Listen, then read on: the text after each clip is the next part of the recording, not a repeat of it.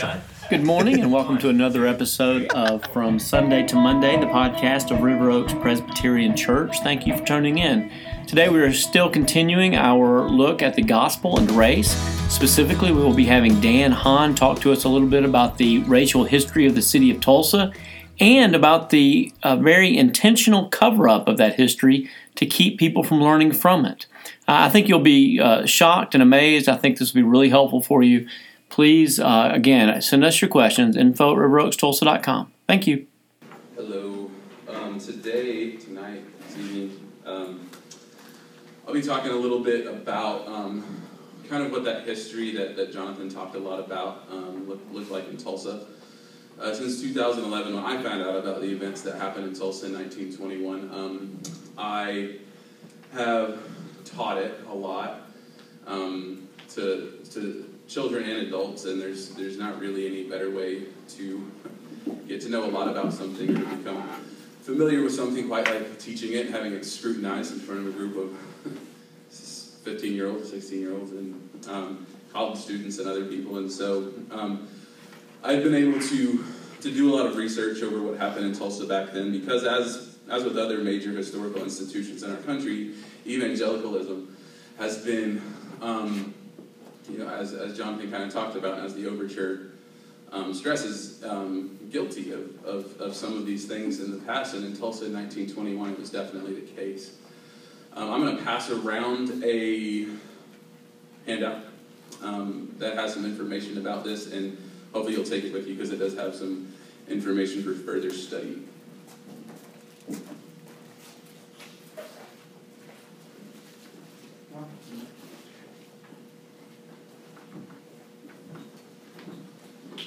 So anybody know, just really quick, what happened in Tulsa in 1921?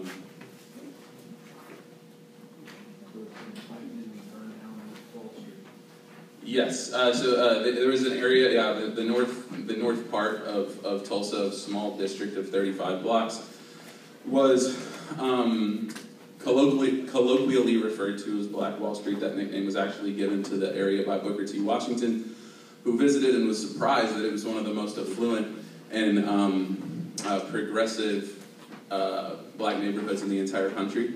And yes, there was some fighting, some skirmishing, because of pretty much everything during that time period. The way it all started was a black man was accused of assaulting a white woman, and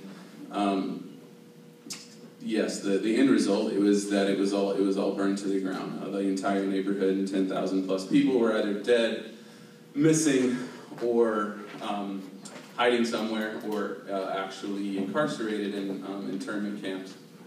And the handout really deals a lot with the lead up and the aftermath, and none of it was purely religious. But if you look at the man, the Richard Lloyd Jones, the newspaper guy there, he was the self-professed faith conscience of Tulsa. He was all about morality. He was all about cleanliness. He had massive campaigns for law and order. You can see his editorial 3 days after Greenwood was burned down, and I'm obviously not going to read that out loud, but you can see some of the things that some of these things. This was the sustenance, the conscience, the sustenance of Tulsans at this time. This is what the kids were growing up on. This was what was being talked about at the dinner table. The Tribune was the evening paper. The Tulsa World was the morning paper. So at night, this is what the children were going to bed with. This was these things in their heads, and there was a religious aspect to it. It was very much nationwide, not just in Tulsa. It was a conversation of white purity versus a animalistic and very dangerous problem of freed slaves. Is Reconstruction through the Jim Crow era. It was this problem, and Tulsans very swiftly put an end to that problem in Tulsa with what happened in 1921. And for me, my process of learning about it has been so much of wondering how I never learned about it. I didn't find out about it until 2011, and I grew up in this part of the world, and for me that was very disorienting. I talked about that a little bit last week because what historians have called it, John Hope Franklin and some others that have been instrumental in studying this, have called it a conspiracy of silence, where journalists and teachers and lots of people from the 30s all the way up until the 80s were threatened and made to not talk about it.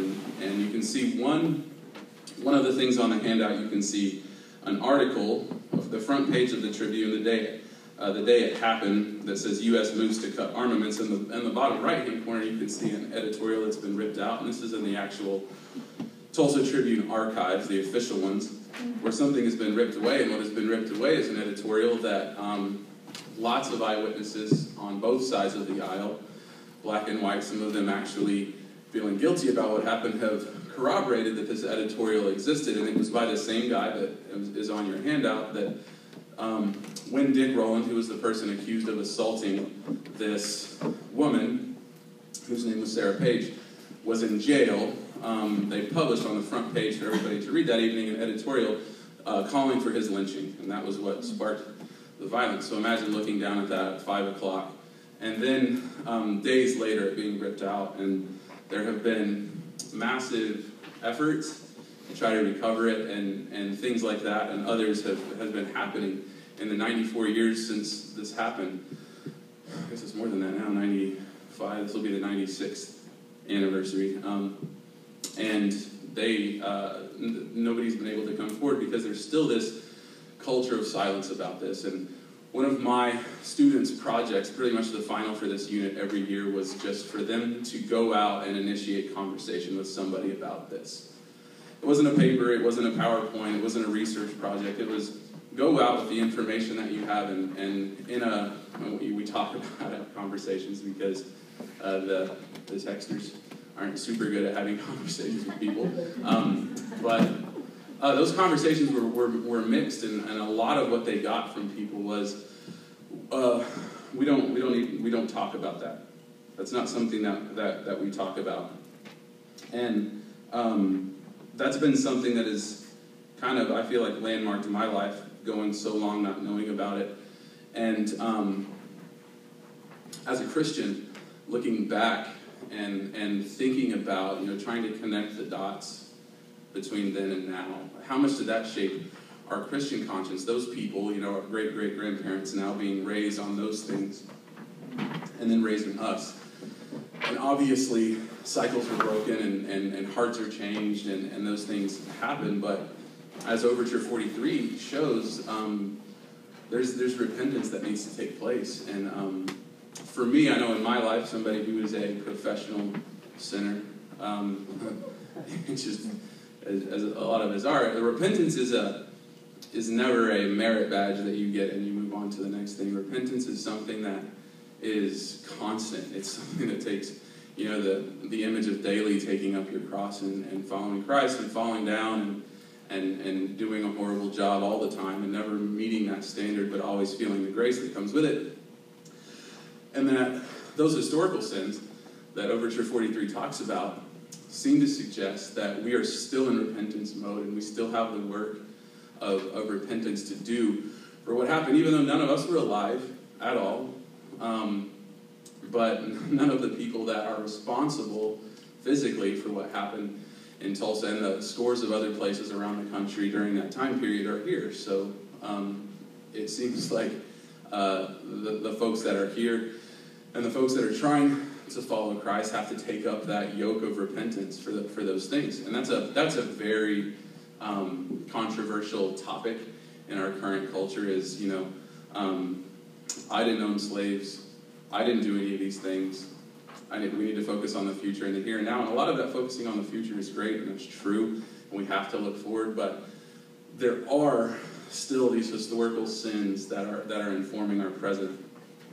And it's absolutely not, the word guilt gets thrown around a lot, and it's really not a good word. It's more like responsibility. It's more of a, if we don't, nobody will. And that's kind of what I talked about last week is as Christians who have been given so much, and our whole hope and worldview is wrapped up in getting something that we never deserved, that if we got what we deserved, we would be in super bad shape. As Christians, I feel like it's incumbent upon us to take up that yoke of repentance for the historical sins, not out of a guilt thing, but out of that community of we were all born into one race, and we were meant, and these things were never meant to happen. There's an author that Keller talks about in his The Journey Through Lent series. His name, I don't know how to say his last name, Edward Docx, maybe. It's D-O-C-X. It's a difficult name. Wrote an essay in 2011 called Postmodernism is Dead. And he talks about a really fascinating idea because, we think that academia in the postmodern context boasts a lot about having, they've got their equity merit badge, and I've been guilty of falling into that category too and acting like that. But this is what he says: if we deprivilege all positions, we can assert no position. We cannot therefore participate in society or the collective, and so in effect, an aggressive postmodernism becomes in the real world indistinguishable from an odd species of inert conservatism. This idea that there is no truth, there's nothing absolute, actually shackles you to do nothing, right? And a favorite book of mine is Pedagogy of the Oppressed, which is an educational book by a Brazilian psychologist named Paulo Freire. And he talks about this too. He says, we are with the oppressed only when we stop regarding the oppressed as an abstract category and see them as people. When we stop making pious, sentimental, and individualistic gestures and decide to risk acts of love.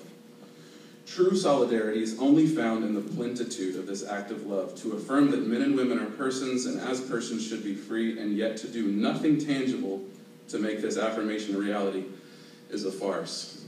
And so he's talking about in schools, which is my area that I focus on the most, and that idea that to do nothing tangible, because we talk about that a lot. We love everybody. We're all one. I don't hate anybody. We talk about that a lot, and that's great. But to do nothing tangible makes those words seem disingenuous at the best, and at the worst, it makes them seem untrue, or like we don't mean them. And that's been my path since 2011. Learning about what happened in Tulsa is what can I do in a tangible sense, and it's got to be, and this is something I'm so guilty of, is feeling like it's just a Facebook status, or feeling like it's rhetorical. And I've been guilty in my own journey of being like co-opting what I see as oppression for other people, to look cool, right? To look like I've got it figured out, and everybody should, to read what I say, be like, right? And I've been some specific people in this church, and some of them in this room have been instrumental in me seeing that's not the way, that those things aren't tangible. And obviously using social media and those things is a great way, but it still isn't tangible. The tangibility of it is kind of what Jonathan was talking about, is that getting out of our seats and having the conversations and leaning in with people and forgetting the politics of it, and doing those things that we do on all of the arms of the fall, of our fallen nature. We do this. And this racial stuff that constantly keeps flaring up in our culture is just another arm of our fallen nature. And we talk a lot about, in marriage we have to do this, and you have to be sacrificial and all of those things, and taking care of our bodies we have to do this, and in our prideful things we have to do this, and the way we speak.